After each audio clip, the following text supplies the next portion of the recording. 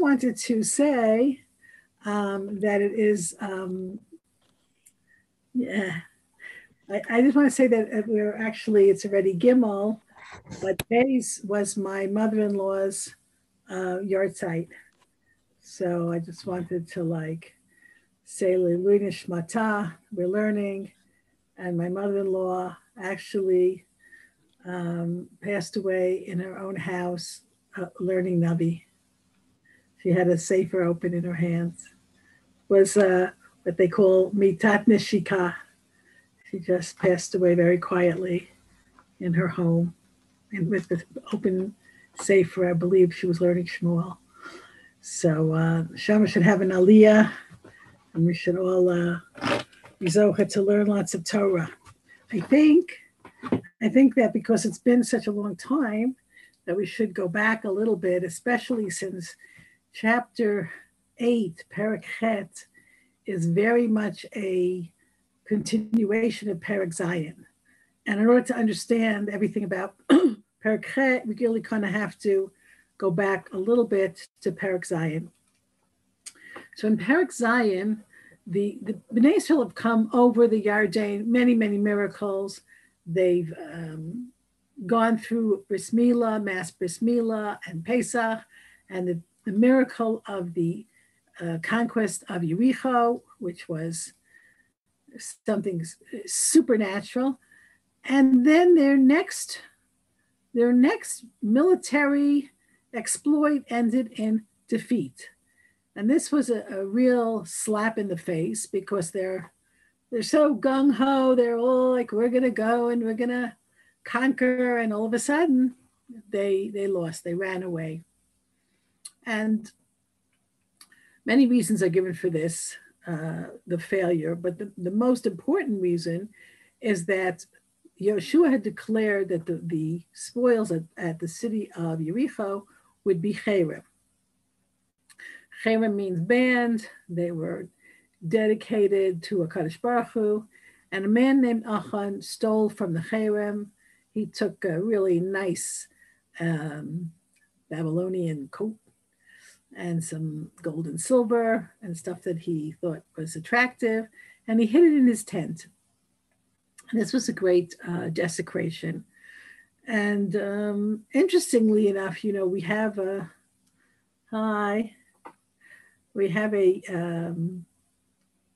an expression, to the victor go the spoils. Because HaKadosh Baruch Hu was actually the victor in the Battle of Yericho, the Jewish people didn't really do anything. They just walked around. They did their hakafas and they blew their shofar, but the victory was God's. So the spoils were God's. And if that, according to Chazal, was a declaration of Yeshua, it's not necessarily coming from Hashem, but once it was declared, it wasn't right of Achan to take there. So Kadosh Baruch was very angry with the Jewish people, and one of the main lessons that we take from chapter 7 is the idea that Kol Yisrael are ravens elazeh. We find it difficult to understand the idea of collective responsibility because, Achan did it, I didn't do it.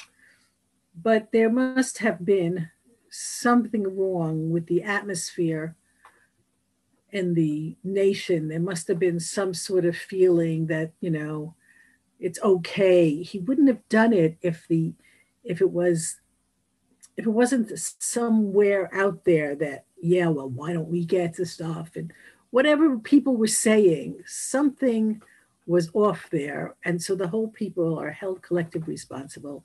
And 36 people die in the first battle of Ai. Yeshua was distraught. And he davens to Hashem. And Hashem says, listen, there's a few problems here. You didn't go with them. Kolach, what are you sitting here, right? Why didn't you go? Why didn't you make sure that the atmosphere was more respectful of the cherem and all this stuff? And various other things. And my daughter with a mask. Why a mask? Anyway, I'm sure there's a good reason. So in any event, the second time around is going to be much more difficult. And Yeshua, after the lottery where they determined that Achan is indeed the sinner and Achan is punished. So then we're ready to start again, and it's really been very, very, very daunting. So we'll get into Perek Chet now. I'm going to do the share screen. And okay. So I like to first look at the general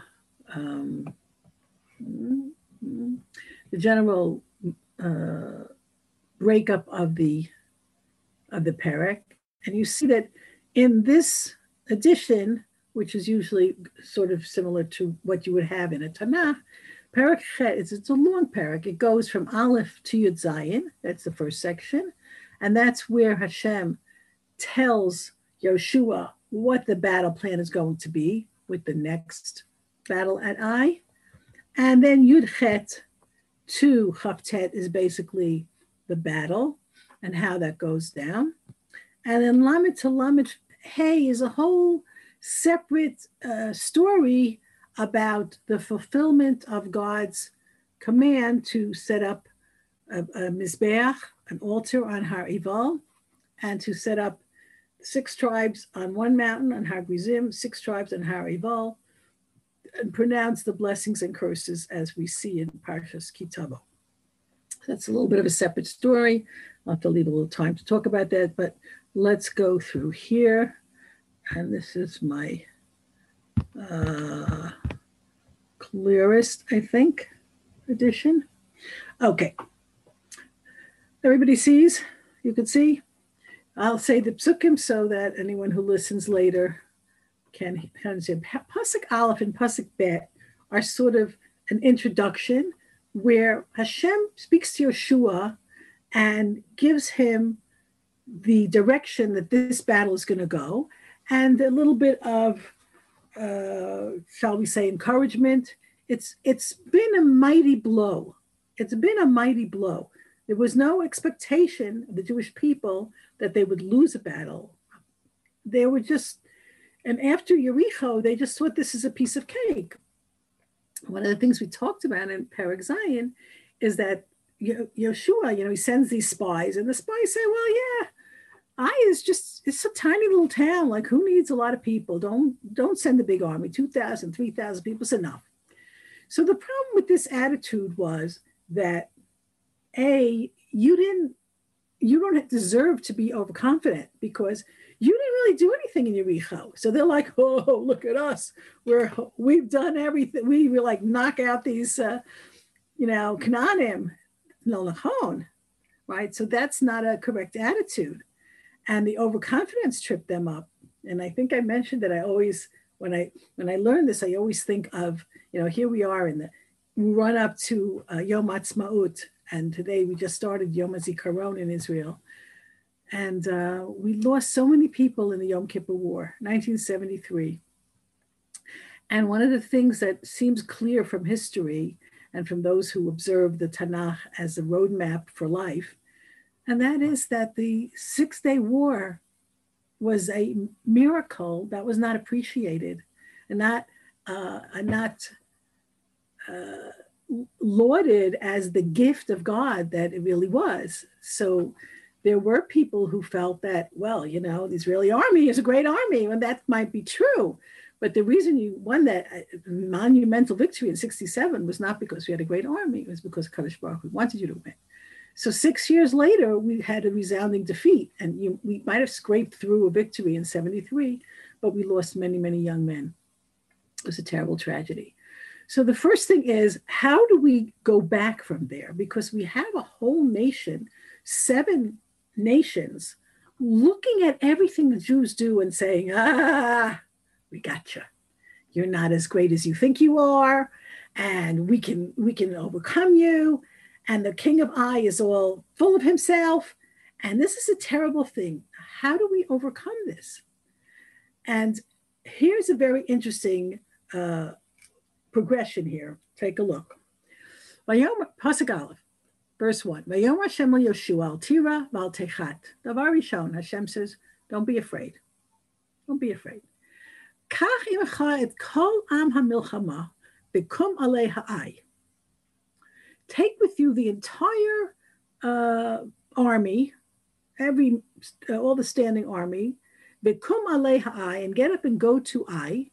Re'ei natati v'tchat melech Ai v'tamo v'tiro v'tarzo. Behold, I am giving in your hand the king of Ai, his nation, his city, and his land.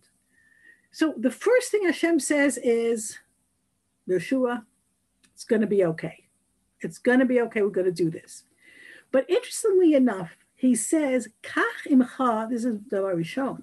First thing, take everyone. Now think about this. Ai really turns out to be a small town. Ai has 12,000 people in it. Most of the suburbs of Yerushalayim have more people in them than Ai.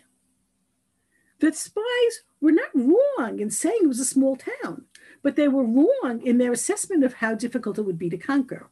And here's the rub. Now, Rabbi Liebtag is a very interesting analysis of this Sefer, and he says, it's all about the walled cities. It's all about the walled cities. And what does he say? And I think it's very important. If you think about it, right? How do you conquer a walled city?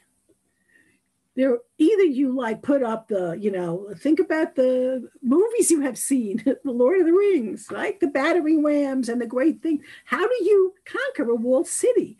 So you have to overwhelm it with force and breach the walls, or you have to starve them out.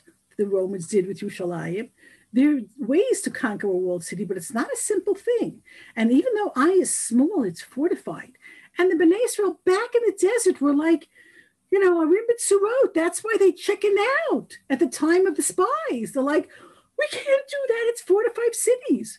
So the spies underestimated Ai grievously. And not only that, Ai is on a hill, right? In the previous parak, we talked about a morad. When you have the high ground in a war, you have an advantage. So not only they're fortified, but they're high. And later on, they become a tail. They become like a hill. It was not an easy place to conquer.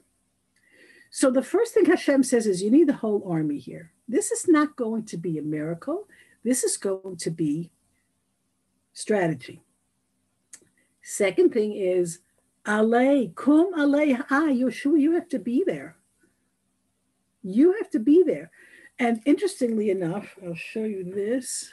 I'm going to jump around if it's okay with you ladies here. Here is an interesting Rashi.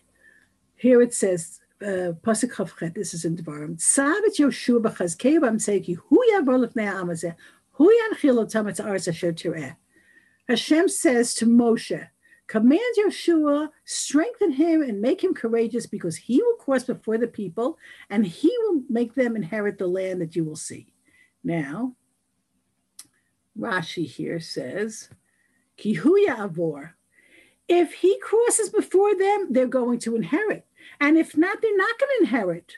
And so we see that when he sent people from the Ai, I'm translating loosely from the Rashi, when he sent people from Ai and he sat, the people of Ai struck them. And when he fell on his face, Hashem said, Kumlach, get up, right? You are the one who stands in your place and you send my children to war? Why are you falling on your face? Didn't I tell Moshe, if he goes, they'll go. And if not, they're not going to go. They're very interesting Rashi back in Dvarim. Okay, get back to our Sukkim.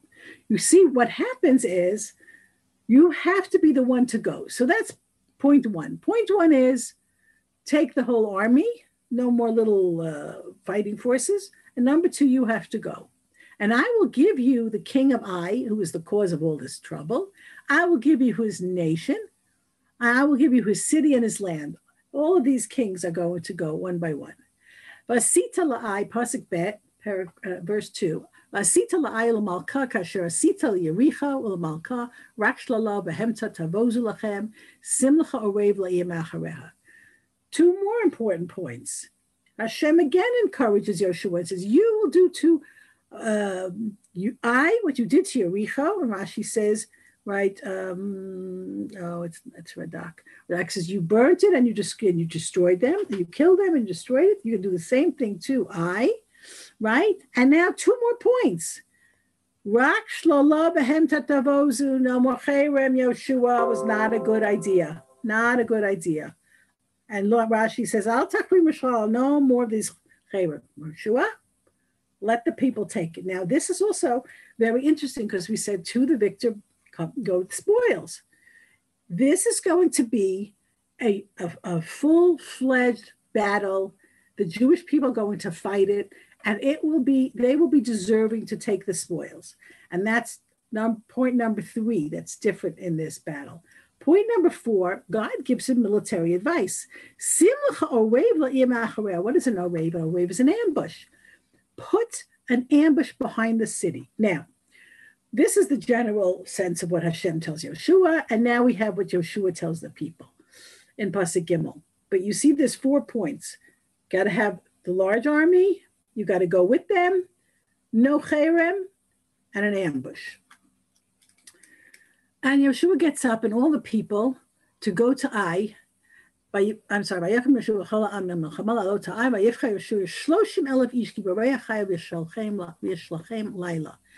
takes 30,000 men. Now we're really on the serious side, 30,000. And he goes up to Ai and he sends them at night. And he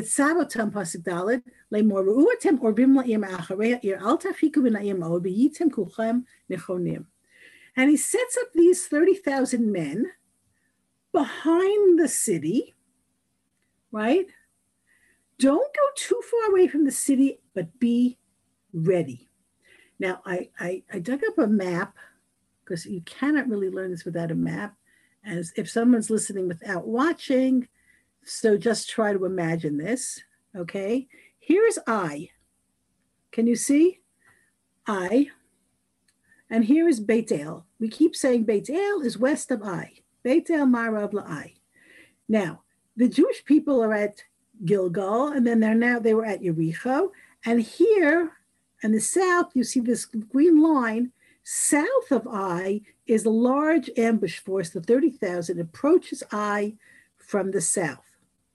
Okay, we're going to refer back to the map, but bear in mind that the eastern flank of Ai, right, is already Jewish territory. They have conquered Gilgal. If they've conquered it, they just occupied it, and they conquered Jericho.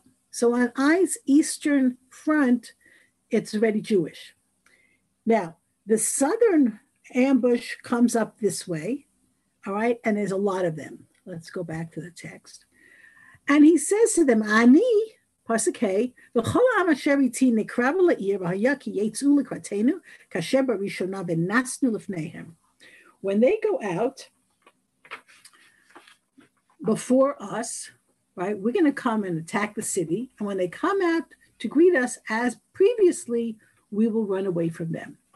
V'yatzu Pasuk Vav, v'yatzu acharenu ad hatikenu otam min ha'ir ki yomru nasim l'fanenu kasher b'rishona v'nasnu l'fneihem. Here's the plan.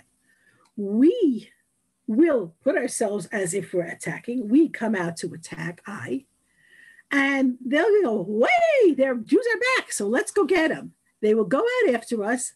Ad hatikenu otamina. Hatikenu is an interesting word. My first should go a little bit here, but being that I live in Israel, I'm going to go with the Radak, and the Rashi also mentions it.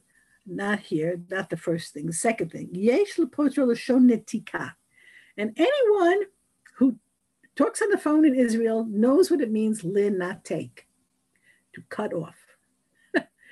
Hasicha nitka. You are been cut off. So I'm going to take that bahatikenu, and none often drops. I like that better than the iron dropping, which is another suggestion. Okay, so they're going to come out, and we're going to cut them off from the city because they're going to say they're running away from us like they did the other time, and we are going to run away. Okay, so he sets up the plan. Now, Zion Ba'atem, Takumu Meha Orev, Pasuk Zion, uh, you guys are going to get up from the ambush. You guys will get up from the ambush and you will inherit the city, and God, Hashem, will give it in your hands. Now, interestingly enough, this plan, right? Let's just finish with Yoshua's command to the people. Verse 8. V'haya, kitavsechem et ha'ir, tatzitu et ha'ir ba'esh, kidvar Hashem ta'asu, re'u tziviti etchem. So I've gone a little quickly here, but we'll explain. And it will be, when you seize the city, right? Tatzitu et ha'ir ba'esh, light it up on fire, burn it up, kidvar Hashem ta'asu, do like the word of God, Re'u tziviti etchem. Okay, so what is going on here, and what do we do with it?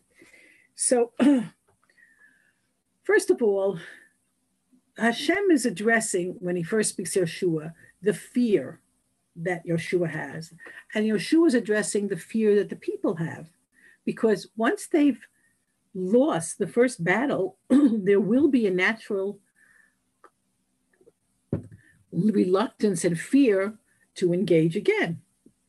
And Yoshua says in Perek Zion, what will be, right? This is very bad PR for you, God, right? You're supposed to be, we're supposed to be coming in and taking over. And the fear of the Jewish people was so great. We talked about that back in Perek Bet, when the spies went to Rachav's house. They're so afraid. And this is really, really pulled back that fear. So Mefarshim talk about this, and generally they say that Hashem very much wants to encourage Yoshua, and Yoshua wants to encourage the people. The Ralbag says it's very important here that even though, here's a little bit of discussion in Pasuk Aleph,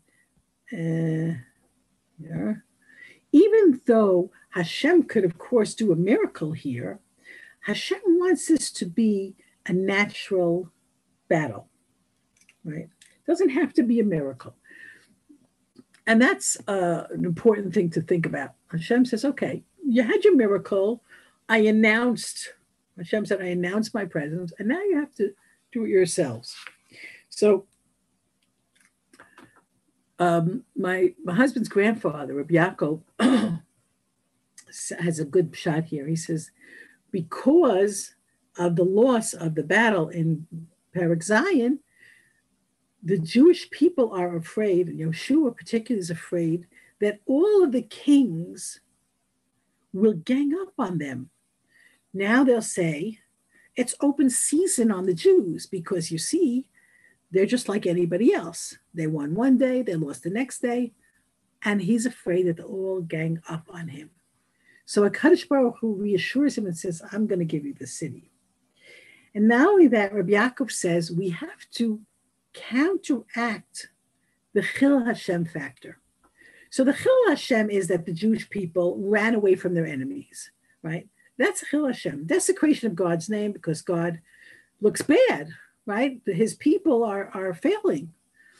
So what's going on here? What's going on here is that the battle plan is such that when the people of Ai run out to chase the Jews like they did the time before, perhaps not the day before, the time before, then they will get away from the city. The city will be attacked by the ambush, and they will not have any place to run away, and they will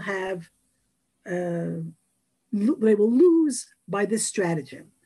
And in retrospect, when you've done that, when they've lost the battle with the Jews pretending to run away, right? So then in retrospect, the original battle looked like a planned stratagem, because you have to get past the wall. How do you get past the wall?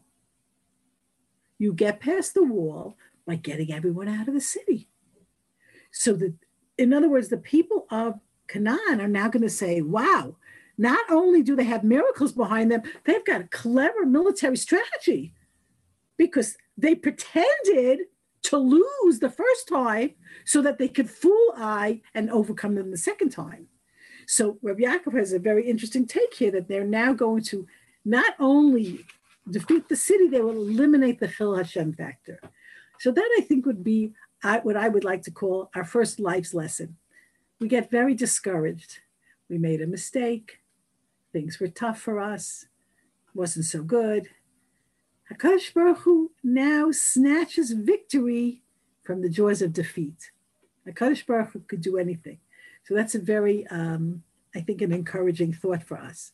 That even if you mess up, and even if you do a sin, or you do something wrong, you could dive into Hashem, you do your tshuva, and Hashem could show you how that's going to be a springboard for progress. It's an interesting thing. Now, let's go on. Another important lesson is that the leader has to be with the people. You know, in modern Israeli army, it's like Acharai. It's very much a part of the what shall we call it? The idealism of the Israeli army, that the leader always goes first. The leader always goes forward and the people follow.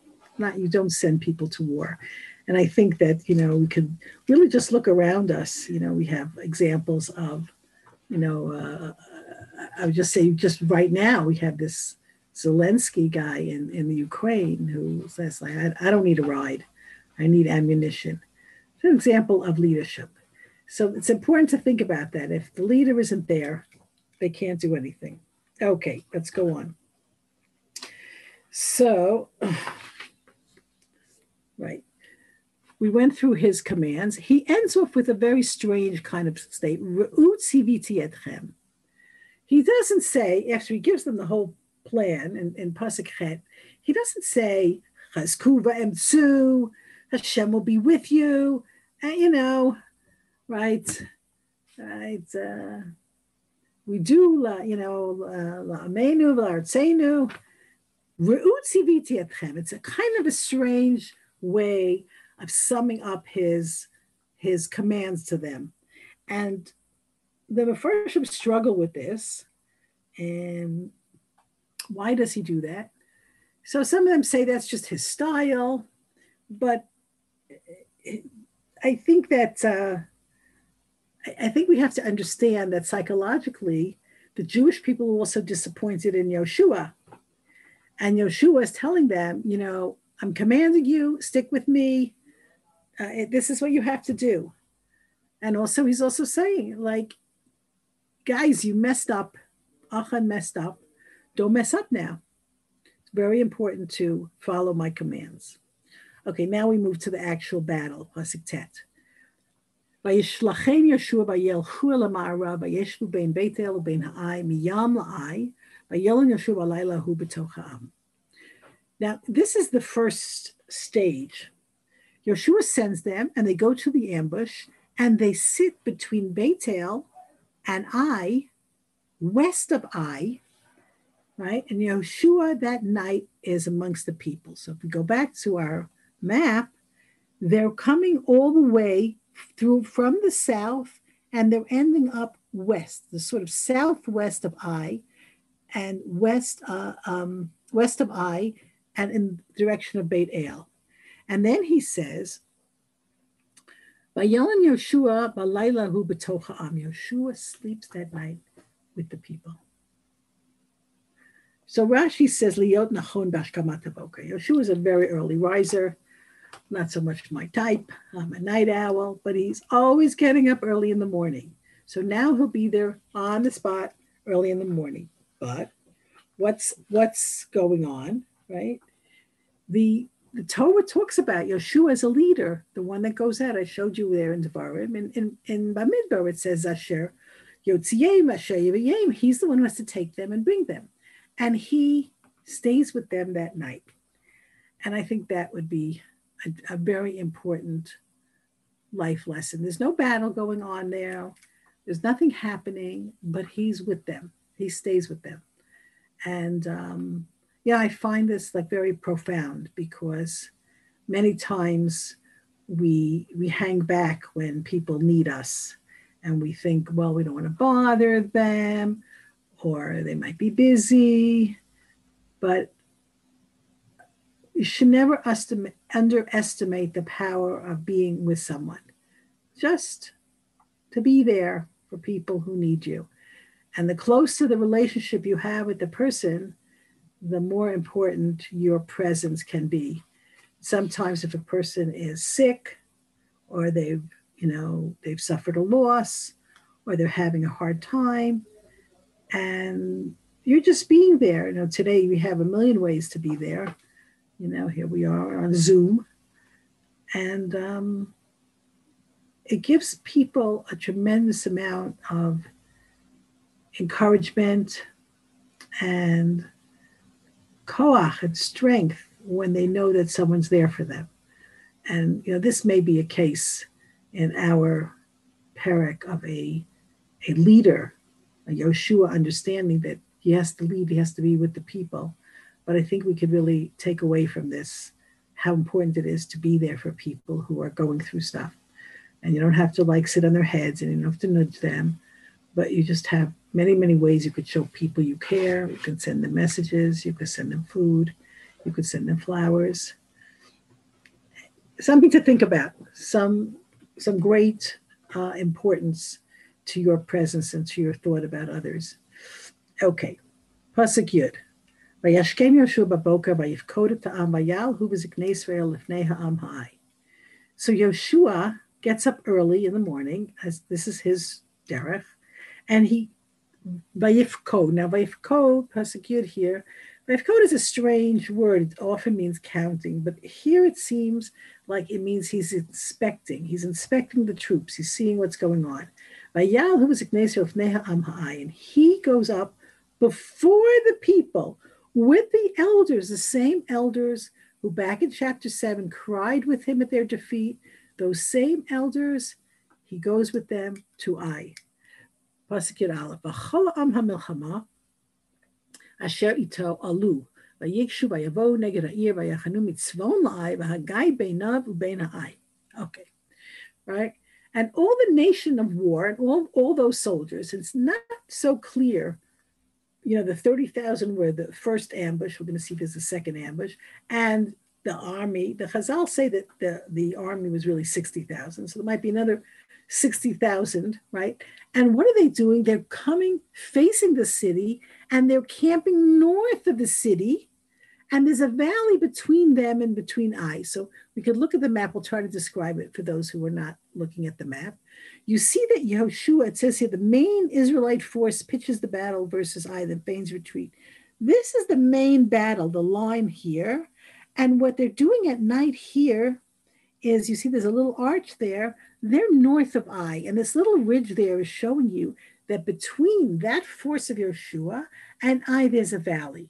Now, again, when you have the high ground, right, you have a military advantage. So if Yoshua is going to actually attack the Ai, this is the most dangerous place to be, because they're going to have to come down into that valley, into the ravine, in order to attack Ai. So Yoshua is putting himself in the most dangerous place, right, Acharai, and the rest of the nation is with him, right? But okay, let's go back to the psukim. Right? Pasuk Yud Bet, Vayikach kachameshet alafim ish vayasam otam away bein Beit El ubein ha'ai miyam la'ir. So he takes 5,000 men, and it isn't clear, the Das Mikra says it's not clear, if he takes them from the original 30,000 ambush or if he takes them from his own troops. He takes the 5,000, he puts them as another ambush between Beit El and between Ai, west of the city. So going back, looking at the map, you see here, the small ambush force approaches Ai from the north. So they're going to be west and north. The main ambush is going to be south and west. So we've got the west covered. We're coming around the north here. And the east is already Jewish taken. It's already Yericho. So in a sense, we're actually surrounding Ai on all four sides. Going back to the psukim, Yud Gimel. Vayasimu amid kol ha'machane asher mitzvon la'ir, be'et akevo miyam la'ir, ba'yelech Yoshuv alayla hu b'toch ha'emek. So this is already a second day. All these troop movements have taken a full day. And now they put the nation and all the camp that was north of the city and the Akev. Now, if you remember that Akev is a heel.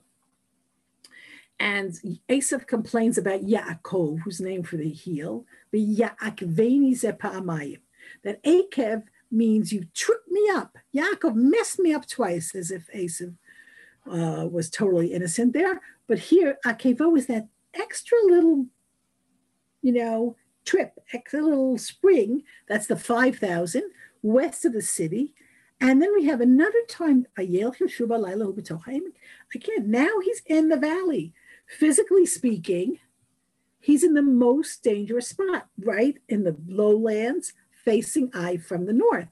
Now, if you think about this, it's a very interesting chazal. I don't want to go without telling you. The chazal say, B'toch ha'emek, b'toch umka shel halacha.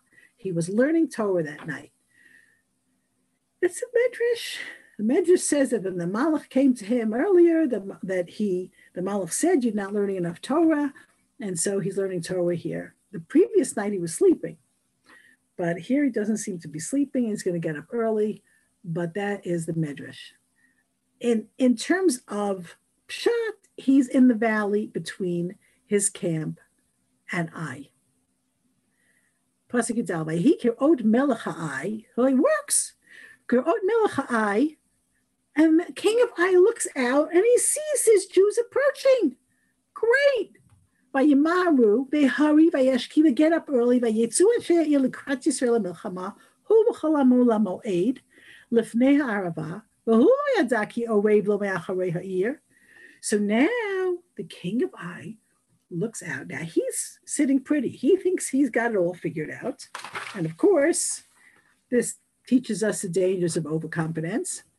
Hurry, everybody get up, everybody get up. And they see that the fighting force of the Jews is greater than had previously been. So he takes Kol Amo.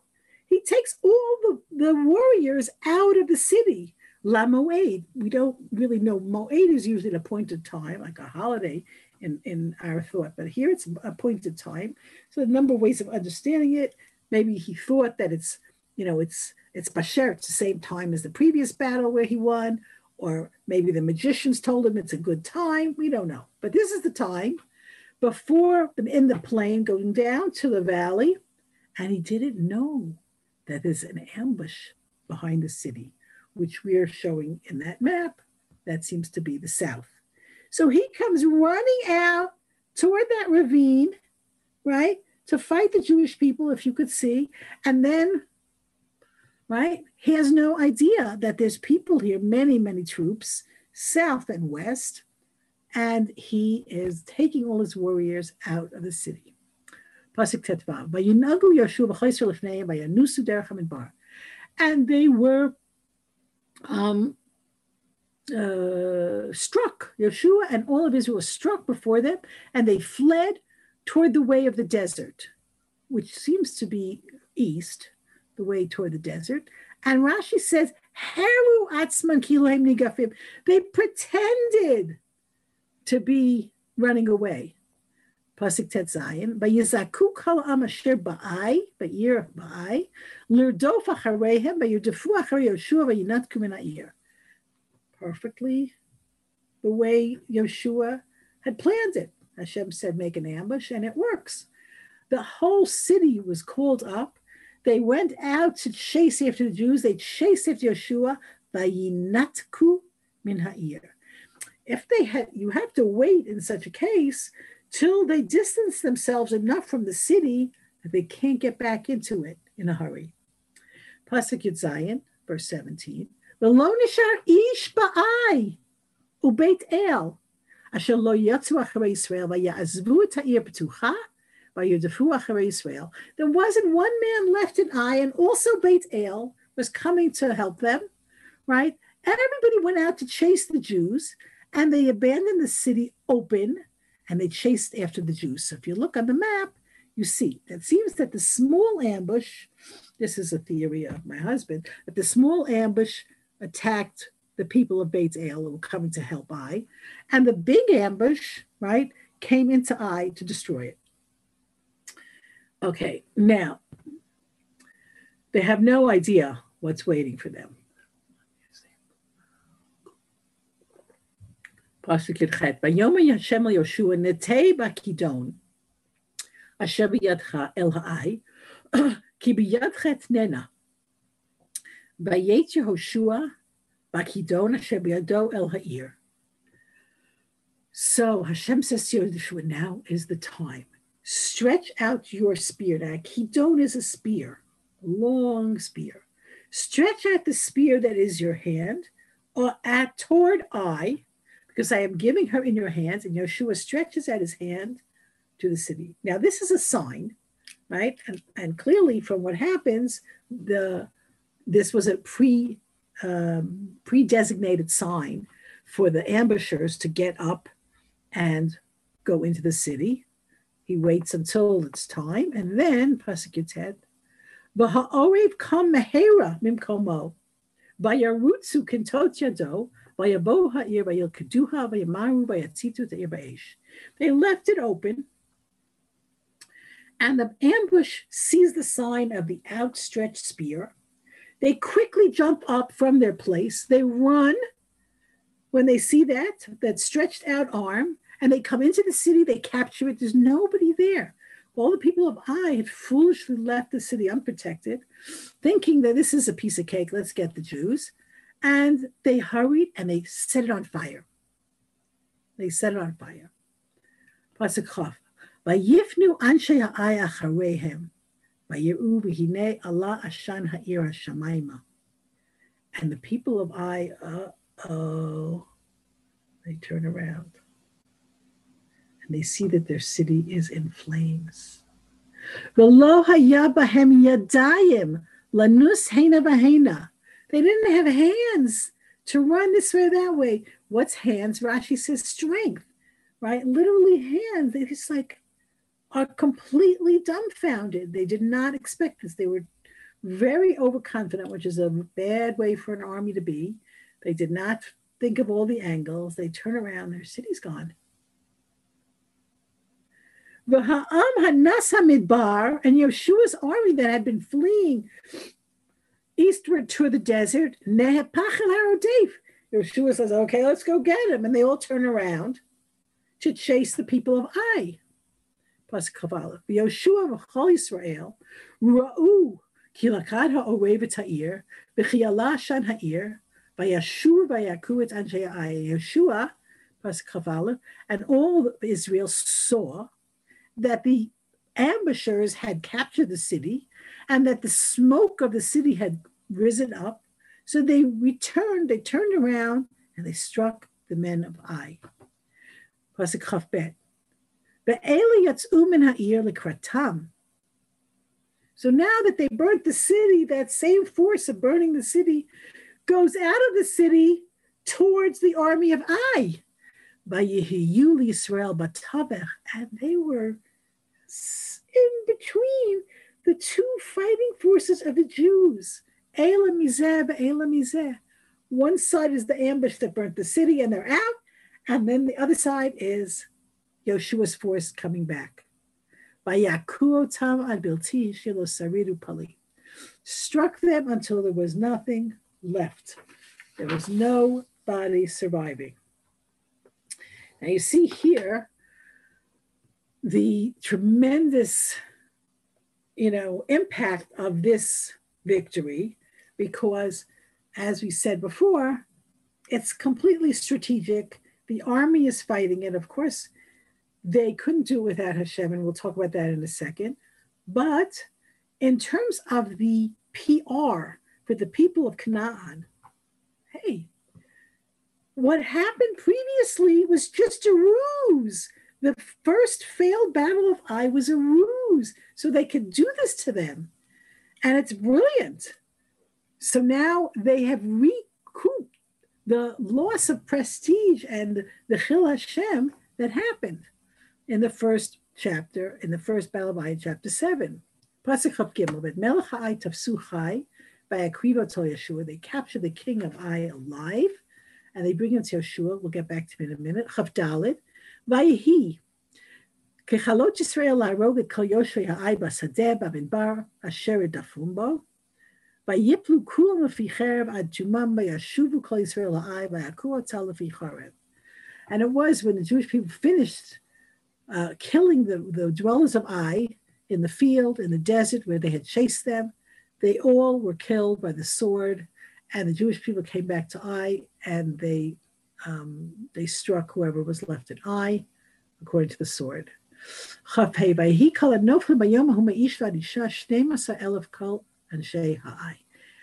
Chafhei, we hear that indeed it wasn't such a big city. All those who fell, including men and women, everyone in the city was 12,000 people, all the people of Ai. That's really not so many if you consider how many was their fighting force. So the original spies who said, well, it's not a big deal, they underestimated the fortification and the elevation, but it was a small place. Now, Chafvav is a very important pasuk. V'Yoshua lo heshiv yado asher nataba kidon ad asher hechrim et kol yoshvei ha'ai. And Yoshua is standing there with his outstretched spear, right, until Ai was finished off, until everything was destroyed in Ai. What's going on there? Does that remind you of something? Right? Think of the battle of Amalek, right? When Amalek attacks the Jewish people after they come out of Egypt, right? Moshe's hands go up, right? And he can't, he's too tired to hold them up. So they hold up his hands. There's a very famous Mishnah I wanted to share with you, right? And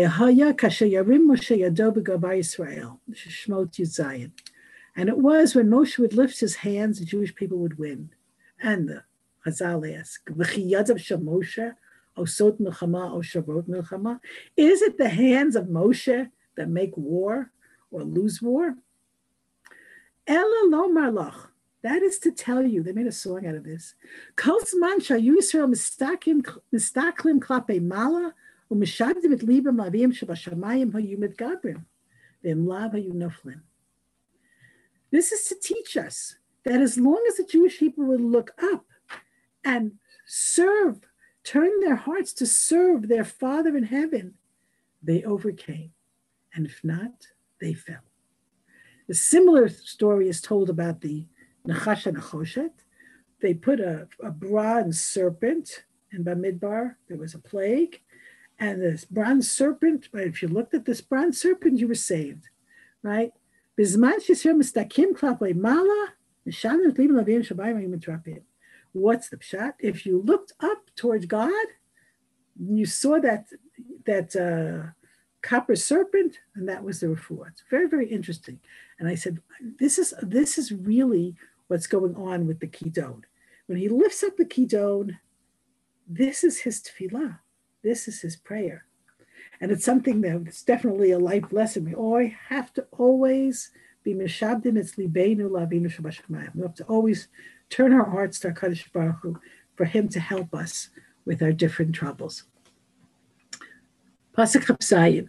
Rak habehema ushlal ha'ir ha'i bazula ha'misrael kedvar Hashem asher tzivat Yoshua. Right? So the Jewish people take the spoils that they want from Ai. That's Chapsayim, Chavchet, Vayisrop Yoshua ta'ai, Vayisimer tel olam, Shmama ha'yom hazeh. And Yoshua burnt the city and he made a mound of it. It's desolate until today, which is until the writing of the book, right? And Chavtet tells us an important halacha that Melech Ai talal ha'etz ad eitz ha'erev. The king of Ai was hanged. I was always taught in my English classes that curtains are hung and people are hanged. I have no idea why.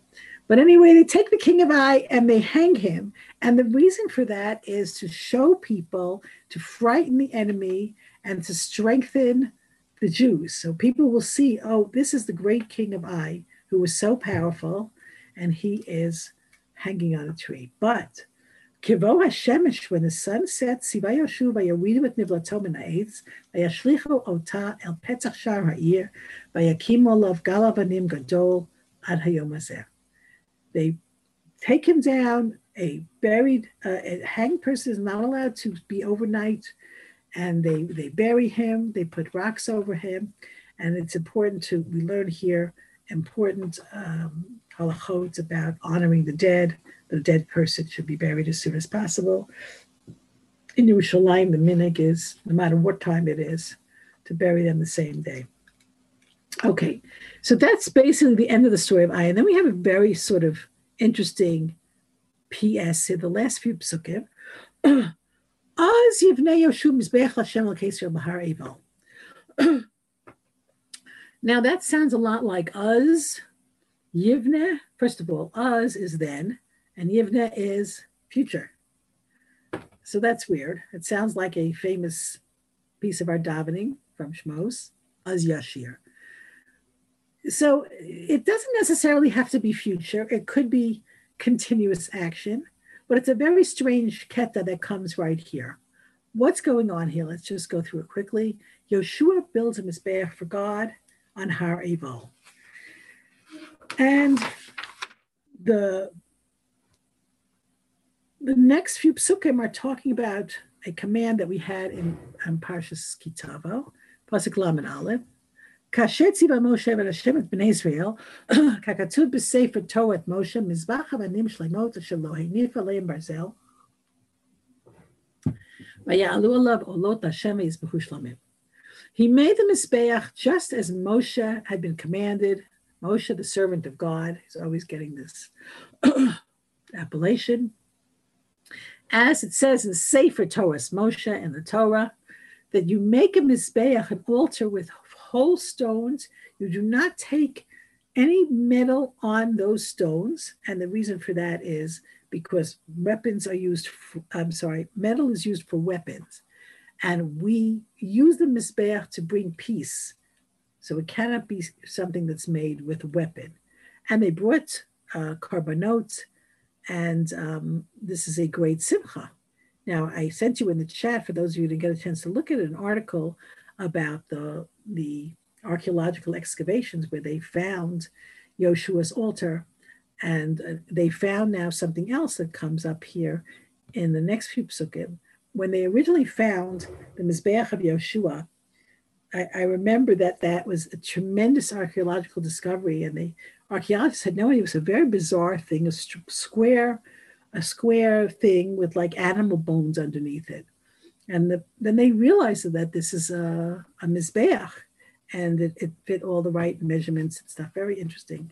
And now they found a piece that looks like one of the curses. And this is what happens here. Lamed Gimel. I'm sorry, I skipped Lamed Bet. And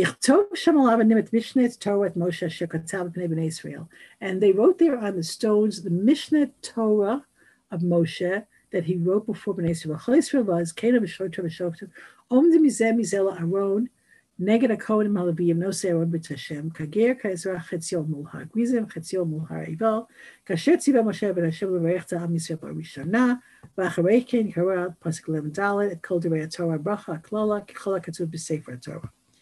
Lamed Hey lo היה דבר מכל שציווה משה שלא קרא יהושע נגד כל חי ישראל והנשים הטף והגר הולך בקרבם. So Lamed Gimel, I'm sorry, actually starting Lamed Bet, Lamed Gimel, Lamed Dalet, Lamed Hey are telling a story that takes us back to Parshas Kitavo.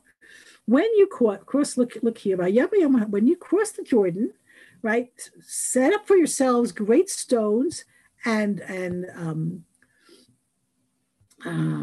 see it, plaster them and write on them all the words of the Torah, Pasuk Gimel here.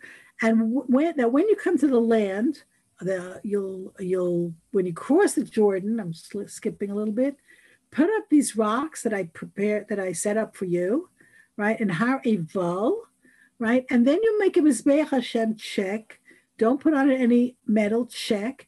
Make big avanim, big rocks, and make korbanot, and you will write on the Torah, all on these rocks, all the words of the Torah, explain it well. Okay, so part of that is a big question. We're really out of time, so I'm just going to sum up. Writing the Torah, the Mishnah Torah, there's a number of different explanations. What does that mean, Mishnah Torah? Some people say it's Sefer Devarim. The Abarbanel says it's just a Sefer that they wrote. It's not Shayach that they wrote the whole Torah. We don't really know what they wrote, but there was enough there. Some people say just a list of mitzvot. We don't know. But what happens later on in this parak, right? The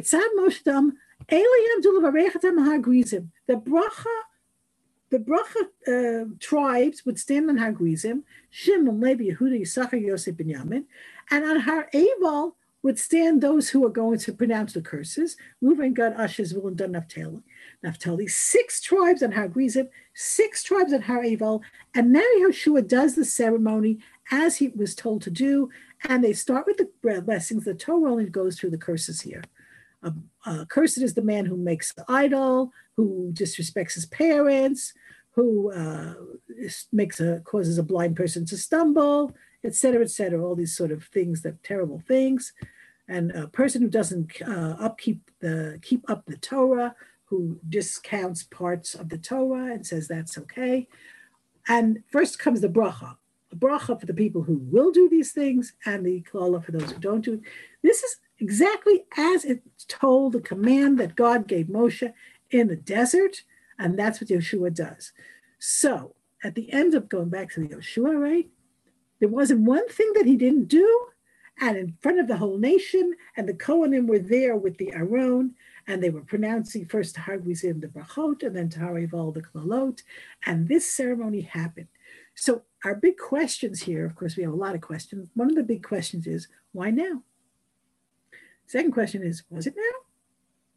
So there's a lot of different opinions here. So I'll just give you the general sense of it. The general sense of it is, the Chazal say it all happened when they crossed the Jordan. All right, there's a tremendous Gemara. I have it somewhere for you. They did it all, right? They did it all the same day. It's a very strange Gemara, but there you go. Sometimes they are. See how many miracles were performed that day. They crossed the Jordan. They came to Har Grizim. They came to Har Eval, more than 60 mil far away. No one could stand before them. They brought the stones. They built the altar. They wrote upon the stones the Torah in 70 languages. They explained it well.